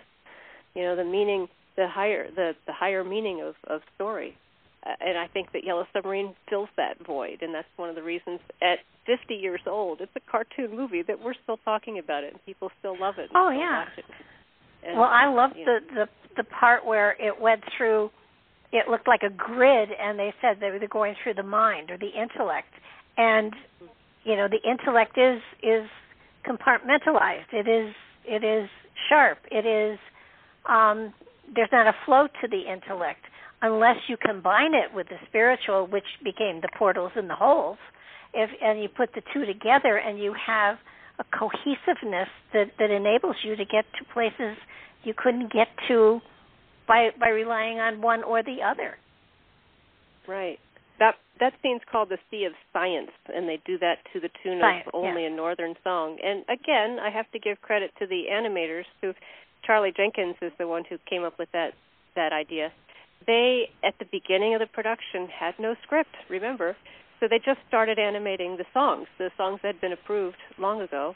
and they really didn't know what they were doing. So that one in particular, you can tell that could have gone anywhere in the film. It doesn't really mean a whole lot, but they use the concept of vibration. You can see the audio waveform of the song as it goes. It bounces around, and in this scene, space is being examined in a shifting way, the same way the scene before was all about time. They were in the sea of time, and they shuttled back and forth between time, and now all of a sudden we're examining space. And you go back to that old axiom of everything is vibration. Physical matter is constantly shifting in shape. And they emphasize that by using that waveform dancing. And then what I think is really one of the charming scenes of the film, there's a monster that gets on board accidentally when they all get back in the submarine. The next scene is the Sea of Monsters, and a monster sort of slips in by accident. And he's really kind of cute. He's a little, well, he's not little, but he's a purple elephant, dinosaur, bunny rabbit mix mash. Heinz Edelman had a wonderful way of combining real things with animated, with anthropomorphized figures. So you've got teacups running around with legs on them, and a cigar lighting monster. And in this case, it's just a mishmash of different monsters. And all the Beatles start making fun of it, and he cries, and everybody feels sorry for it. But the Beatles seem unaffected by being so cruel. It's sort of like they're in their old personalities from A Hard Day's Night. They're doing that typical Beatles banter, poking fun at each other, and they're exhibiting their more self-centered state, and they have room for growth. So that's clear. And Ringo, again, over and over in the film, is the catalyst for change. He's the one that pushes the button that lets the monster go back to where he belongs. And it's another button that he pushes earlier when he gets somebody pushes a button to start the sub, and somebody pushes a button that accidentally ejects Ringo. Yeah, he says, don't push that button, but he pushes it, and he gets ejected himself into the Sea of Monsters. Well, we do that to ourselves. We know where our buttons are, and we still allow people to push them. And, rather than, disconnecting them or, changing them to a different frequency, with those buttons that are being pushed in our lives are really important for us to recognize. And, it's sort of like, oh, my goodness, my button just got pushed and I have overreacted, and I have to do some internal work here because it's no fun to overreact. And so it's the button thing really got to me. I really that to me was so symbolic of so much that goes on in our lives today. That don't push that button, don't do that. This button, boing. You mean this button, right? That is very insightful. I'm very impressed. We learned something with this interview. It seems like every time we get interviewed, somebody else brings up a new insight we hadn't thought of. Ringo Starr would tell you for years, children would follow him around and say, why'd you push the button? Why did you push the button? But, I think it's important for us to recognize we have buttons. And exactly. So many of us don't. And I can remember working with a lady a long time ago, and I said to her, look for antique buttons. They're they have something to do with your life. Check them out. Go to tag sales, whatever. A couple months later, she said to me, I've looked at antique buttons, and they just don't do a thing for me. Huh. And so I said to her, well, wait a minute, that was so profound. And then I realized that my interpretation had been wrong, and I said, is there somebody older who's pushing your buttons? And she said, oh, my God, yes.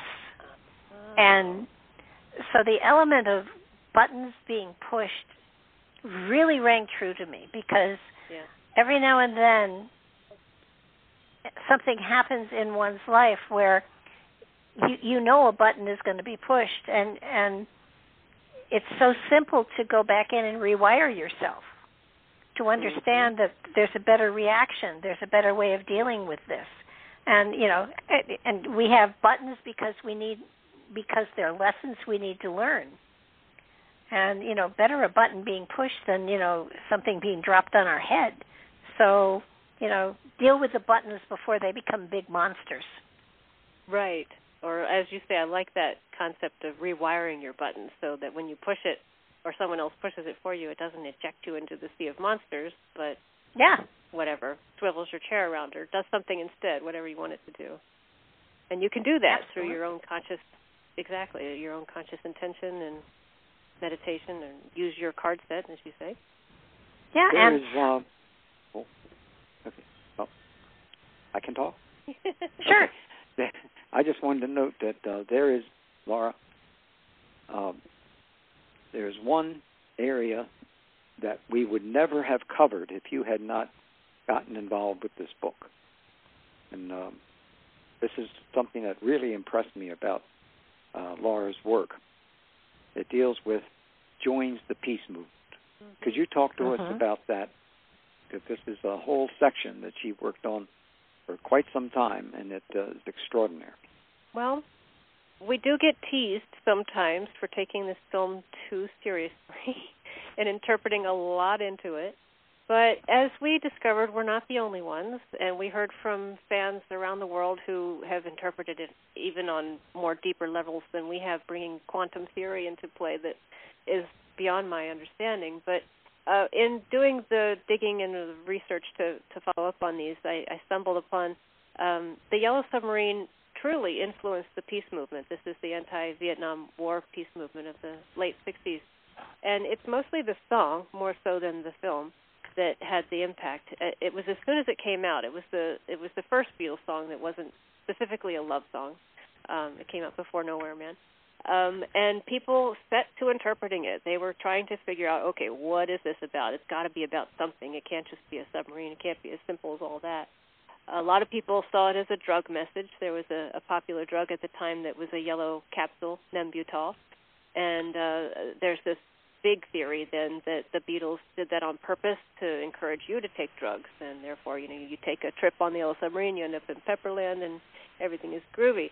And that translated into the film, as you alluded to earlier, that the film was all a message created by people who were hallucinating on drugs to encourage you to do the same, which couldn't be further from the truth, because as the animators would tell you, you can't possibly hold your pen steady if you're on drugs, for one thing, but, you just can't keep a clear mind. It's a really hard, exacting job animating. You have to be within the lines, and all that kind of thing. So, yeah, they took extended lunches at the local pub, the Dog and Duck. They had a lot of meetings down there, 3-hour lunches, and sometimes brought some bottles of wine back with them. And they tell this wonderful story about a tequila-fueled Mexican hat dance one rainy afternoon that spilled out into the film studio. But other than that, there was no great drug message. But the peace movement was influenced almost immediately. The song came out in August or so, but by October they were already singing it. The peace movement was shifting at the time from the summer of '68 was pretty violent, and then after the film came out, they were starting to bring more street theater in, being more. They wanted to control the message. The media was describing the activists in one way, and they wanted to change the way that they were being depicted. So they started to create floats of yellow submarines, 6-8 foot long submarines. This was before the film came out, I should say. So they didn't have a basis for design. They were all over the place with their designs, filling them up with bread and peace symbols and launching them into the harbor. They would sing them as the armed forces went by. They would sing Yellow Submarine to them. They built one for the March on the Pentagon, which is where they were. The activists were faced with fixed bayonets, and they would go through and put the flowers in the rifle barrels while they sang Yellow Submarine.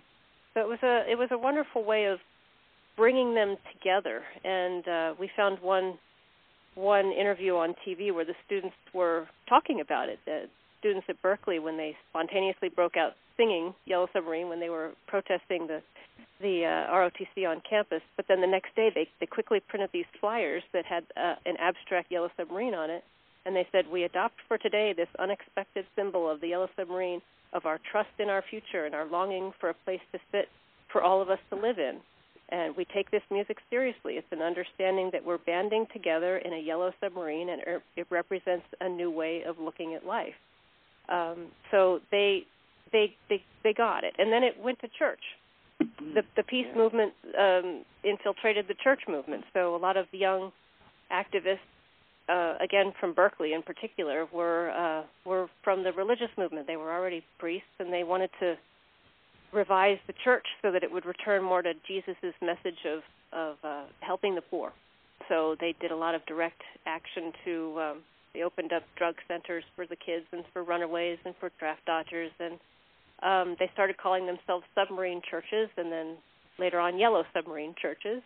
And they did protests against the concaves of the churches when they were having their annual conventions. They would unfurl these large yellow submarine banners and, say we need to be more active in helping the poor and the downtrodden.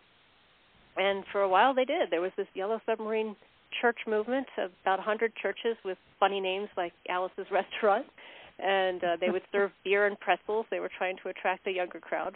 That was their communion.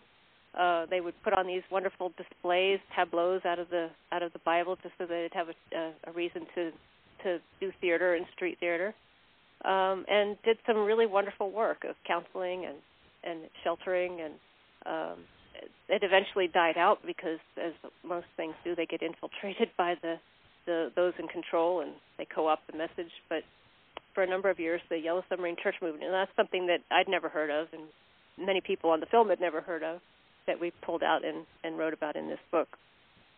Well, congratulations on it. I thought that was an extraordinary area to go into, which I had not even considered before, because I was much more interested in what the Beatles were trying to do rather than what was really going on from that standpoint. But what I'd like to talk about... Go ahead, Barb. Yeah, go ahead. Oh, no. It's, I was going to change the subject if you had a follow-up.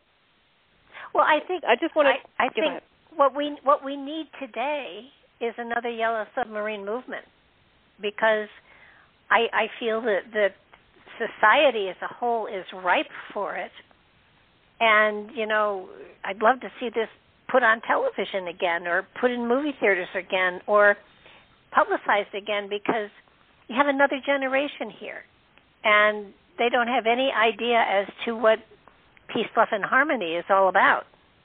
That's right. And I would love to see the society of today reminded those of us who are old enough to remember back then, reminding us of what it's all about, and educating a younger generation as to stop being a blue meanie and start being, a flower person again. Yes, I think that is something that in time we can work through to do. Of course, you might have some opposition by the Beatles on that. I don't know. They did a wonderful job in 2018. 2018 was the 50th anniversary of the Yellow Submarine film. Yeah. And they did another release, another theater showing, so it was shown in theaters again. And one of the best parts of that campaign was they did sing-alongs for families where they had the bouncing ball and the lyrics printed at the bottom. So just like you were telling us earlier that you were doing a sing-along with your cat at home, but you could have done that. It's a much different experience when you're singing with a group of people in a theater, especially young kids. And, because you entrain. You end up entraining your brain waves and your heart waves all start going at the same rate when you're singing, especially with those beautiful harmonies. And that's what I wanted to talk about, that music is magic, and that is in the plot of this film.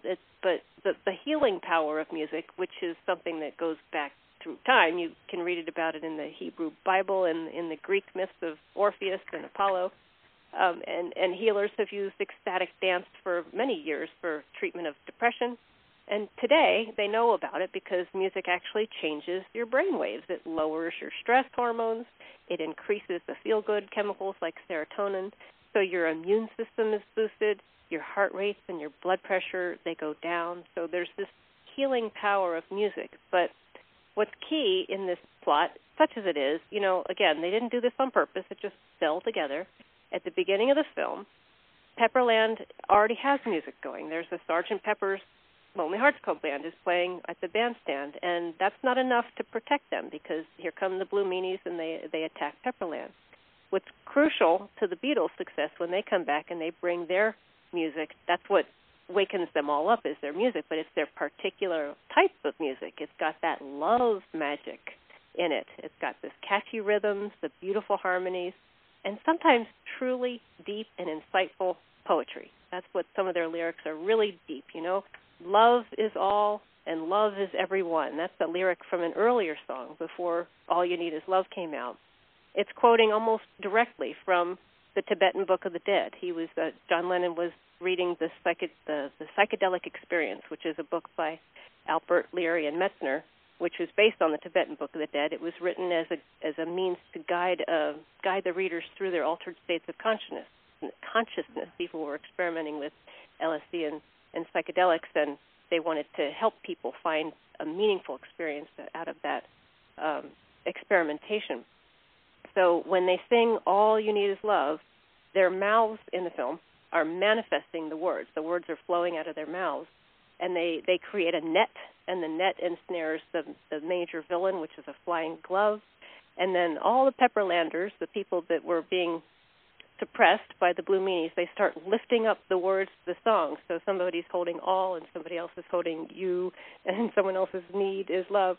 And so they're fully embracing the actual meaning of the words, and that's what creates the retreat of the Blue Meanies start to fly out across the hill, into the hills. So you've got the power of love and music together makes the magic, and that's their weapon, if you could call it a weapon, is this love magic. And that's the same thing that the Boob, the Nowhere Man, uses. The final two who are left is the Chief Blue Meanie and his sidekick, and he uses that particular love magic to transform him, which I already spoke about, which is the end of the movie. Well, I think also the blue glove is a clenched fist, and the clenched fist was not able to destroy what love can create. Right. Which, it pounces and yeah. Yep. And it doesn't work. So I loved I loved the representation of the pointing finger, which is kind of like, authoritative and clenched, and that, even when it became a fist and it was trying to squish out all of the good stuff, it didn't work. Right. So, it again, it's another symbol of how love can, conquer everything. And often not in the way you would. And that's why they say all you need is love. That's all you need. Right. And bringing people together. From that standpoint, it happens automatically. Love does that. And elevates our awareness so that we can operate on not just one, but other levels of awareness at the same time, which we all try to do when we go through the process of prayer and meditation and the desire to serve and help others, because that's really the key. It would be really nice if there were groups that would just work with especially the elderly at this particular time, because there's a lot of great hope that can help, especially can come from the elderly, because there's a lot of wisdom there that's not being used or seen or even expected, and yet it is there. It's always there. And I think that that's something that would alter where our country stands today. I think we got the right president for it, but I don't know how long it's going to take. Well, it's definitely a journey, and I think one of the things too that came out to me was that you have to love yourself first. Yeah. And once you love yourself first, then the roses bloom. That's true. Yep. And what the Beatles were so good at was stripping it down to the bare essential. All you need is love. That says so much in just a few words. And at the end of the song, at the end of the movie, they're singing, "It's all too much." And one of the lines from that is, "Show me that I'm everywhere and get me home for tea." It's sort of like, it's right out of the Tao. The more you learn, the less you know. But it's the the peace that passes understanding, the thing that we're trying to reach. It's impossible for the rational mind to grasp. You know, the more you learn, the less you know. You have to be like a child. You know, get me home for tea. You need to be simple and trusting and completely open to that life as love. But, you know, I just talked and talked and talked, and when all you really need to say is love is all you need. All you need is love. That's true, and so many people don't understand how to put that into action. And I think the movie does show how you can put it into action. And I love the Nowhere Man, you know, seeking the rungs on the ladder. That was so profound. Yes, it was. Yes. That was added by one of the animators. That's another thing that I like to talk about in terms of giving credit to these uncredited people. I think that was Arthur Humberstone. They had a lot of freedom to add in little things that they thought would be cute, and he added the foot searching for the rung of the ladder. When the Pepperlanders are being reanimated, when the Beatles come back and bring them back to life, there's a pan across them, and one of them has a necktie on with a lady on it, and you see the lady on the necktie also coming back to life. She does a little boom boom with her hips. That was Norm Drew's idea. He was an animator from Toronto, and he asked permission of the directors, can I just make this go here too? And in the Sea of Time, when you have all the psychedelic fish floating by, one of them has arms all of a sudden doing the breaststroke. That was the idea of Tom Halley, another animator who was he said the instruction was just to do flickering fish, but he said, can I add some breaststroke here? And he said, yeah, sure, go ahead. So it was a collaborative effort of all these different people coming up with their own ideas based on what, you know, they didn't know exactly what they were doing. They were just told to do this certain thing, how it worked in. They'll tell you when they go to the rushes, you know, you can go see the film as it exists up to that point. You know, so you have the completely finished Eleanor Rigby, which was one of the first things finished. And then you'll go into some black and white line drawings, and all of a sudden it'll burst into color. Another scene will be partially done. And then you get a screen that says, scene to come. You know, there's this blank space. And they'll tell you that was the most exciting part because they didn't know what to expect yet. But Norm Drew tells us that when he first started, he came onto the project a bit late in January, and they was taken right away to see Eleanor Rigby. And he came back and he said, wow, this is just so amazing. I've never seen anything like it. And he was so excited, and one of the directors walked past and said, what is it now? He couldn't understand what Norm was saying. And Norm told him, no, I just saw Eleanor Rigby, and I'm just so excited. This is going to be the most mind-bending, you know, most groundbreaking film ever. And the director was so happy. He said, look at this enthusiasm over here, folks. This is what we're all striving for. Well, so it's stories like these poor people who didn't even get their name on the credits. You know, that was a story of conflict between the producers and the artists. A lot of the people didn't get even a name on the screen credits. So we like to tell their stories in our books. That's one of the reasons we wrote them, was to let them have their history get told. Well, you did a great job, and I think it gives somebody a greater insight into the kind of people that went into the creation of this amazing project. And it's sort of reminiscent of, you know, decades and decades and decades later, ABBA's Mamma Mia created one, I think, of the happiest movies I've ever seen, which is Mamma Mia. You know, the story was woven around their songs that had nothing to do with, I mean, the story was created because of the songs as opposed to the other way around. And that's what happened here, but in a similar but different fashion. And less organized, more like. Yeah. Well, I love the fact that because you were turning artists loose to just be artists, they didn't have an agenda that they had to fulfill, so that they allowed their intuition and their inspiration to create a message that is subliminally there if somebody has the openness to look for it and feel it. And quite often you feel there's something there before you realize exactly what it is.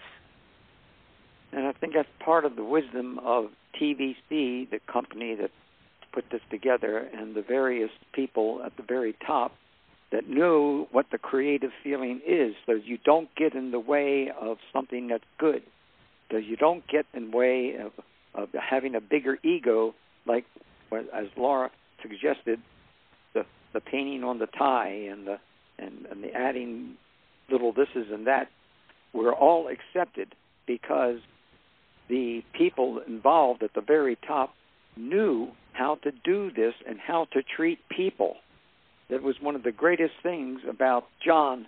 John is, that's what's his last name? You mean John Coates? Yes, John Coates. Yes, the producer. He made it possible for the artists to enjoy themselves as they were working and not to be fearful. But at the same time, the artists had to be very careful about the other people from King Features, because the people from King Features is what the Beatles were against. They did not like what happened with the first round of pieces that were done, and they certainly wanted the great changes to come. And how do you do that unless you can work with one another? And that giving away, say for instance, allowing people to work on a tie made very big difference in regards to other people as they were seeing it and realizing that they had a real part. It was their idea to do those things, and they were allowed to. That's not the way it usually goes in situations like this.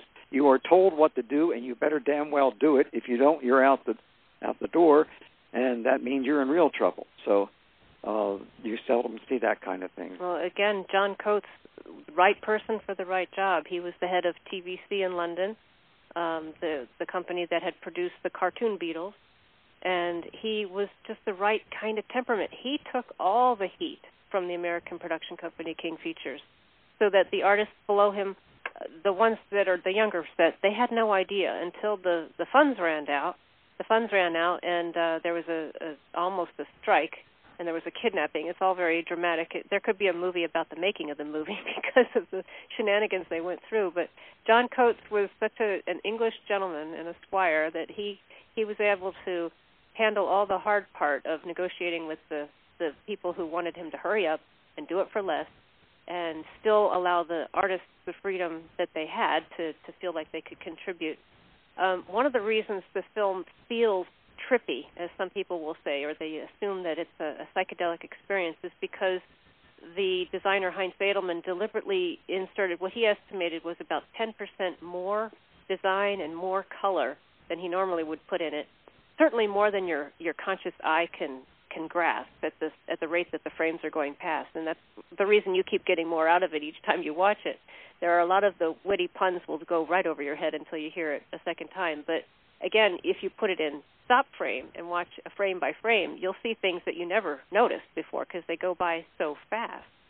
So that's one of the reasons that it feels trippy, as people will say, because there's a lot going on that you're not consciously even aware of. Well, that's the joy of seeing it over and over again. I mean, when you do an exercise like this, it changes the way you look at every movie. Mm-hmm. In that you're looking for those messages, you're looking for those symbols. And in probably 75% of the movies out there, you can spot the symbols that are there, and oftentimes not intentionally. They're there because there's another level of consciousness working on the people that are actually doing the job, and that there is always a message of some sort there if you look for it. That's true. That's true. Yeah, and we'll make it if it's not meant to be there. We'll make it. Oh yeah. Your brain makes connections. And we're so hungry for meaning, That's one of the reasons the Beatles have been deified, so to speak, because we needed that. They're sort of a convenient stand-in for an inner divinity. Uh-huh. We all have it, but they represent that simplicity and that purity. They have that positive affirmation of their message. It lends itself easily to a doctrine of truth, and of course, there's that beat you can dance for. But there are people who've called them avatars, that they were sent by a higher source to influence the world, and I can buy into that. They on their first American tour, did you know that there were caretakers of handicapped children who would push through, trying to get them to touch, very much like they thought they could be healed if they had get close enough to them. Timothy Leary famously wrote an essay called "Thank God for the Beatles," and he called them evolutionary agents sent by God, and they were endowed with this mysterious power to create a new human species. But that's the way that a lot of people saw them. That's certainly not the way they saw themselves. They talk about participating in the big con. They're just throwing words together and throwing music together, until they started to think about it. Well, maybe there was something. But they were going so fast too. A lot of at the very beginning, they once they started going, they were going so fast. They were churning out hits one after another. Let's but write don't another you think swimming that pool. But all of us are avatars of a sort. I mean, exactly. We are. That's my point. That's our job. We're spirits. Yeah, we're spirits in the human body, and I think everyone is here to leave a message of some sort. All of it positive. Yep. It's just a matter of, who we influence or how we influence. But the Beatles, I mean, I love the fact that they to this day will say, we're throwing the words together. It was not a big deal. And the big deal is that they didn't take it as a big deal and get off on their egos. Yeah. They did their thing and left the message to speak for itself, and it does. After all these years, it still speaks. Mm-hmm. Exactly, and that's why we're talking about it 50 years later. It's the human spirit is longing for this day when we can and we should behave as one people on one planet, where love is all you need. And that's it is called the family of man, after all. Yeah, the family of humans, all together now. Well, every one of us has all we need. I mean, I keep going back to that because they are so true. They're just little nuggets of truth and wisdom. Every one of us has all we need, and all our friends are all aboard. Absolutely. And it I wish I could play a clip from it, but there are powers that be that have copyright things, and but our listeners know how to do that. Just absolutely. When they finish listening, they can flip over and listen to all the Beatles they want, and they'll hear it in a whole new way now. Oh, absolutely. I just noticed that we are out of time, and I want to thank. Yeah, went by fast, didn't it? Yes, it did. Oh, we should mention YellowSubmarineBook.com. That's where you can buy the book. It is self-published. Yep. It is on Amazon now, but the cheaper way, and autographs, and we can send bonus prizes. If you mention this show that you heard about on our show, we'll give you a bonus prize. Got all kinds of wonderful toys and collectibles of Beatles things. YellowSubmarineBook.com.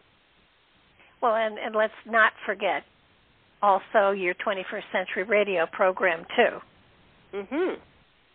Yep, going for over 30 years now. The weekly interview show with a lot of the same guests that you cover on your great show, exploring consciousness and ancient histories and mysteries of the universe and unexplained paranormal things, as well as cultural heroes. We do a lot about Negro Leagues baseball and another area of Bob's writing and justice. Music, of course, the Beatles and the Yellow Submarine. Jimi Hendrix. Anybody who strikes a chord and makes us want to be a better human. And happily, 21st Century Radio. That's the name of that website. There are tons of people out there that are available to spread the word.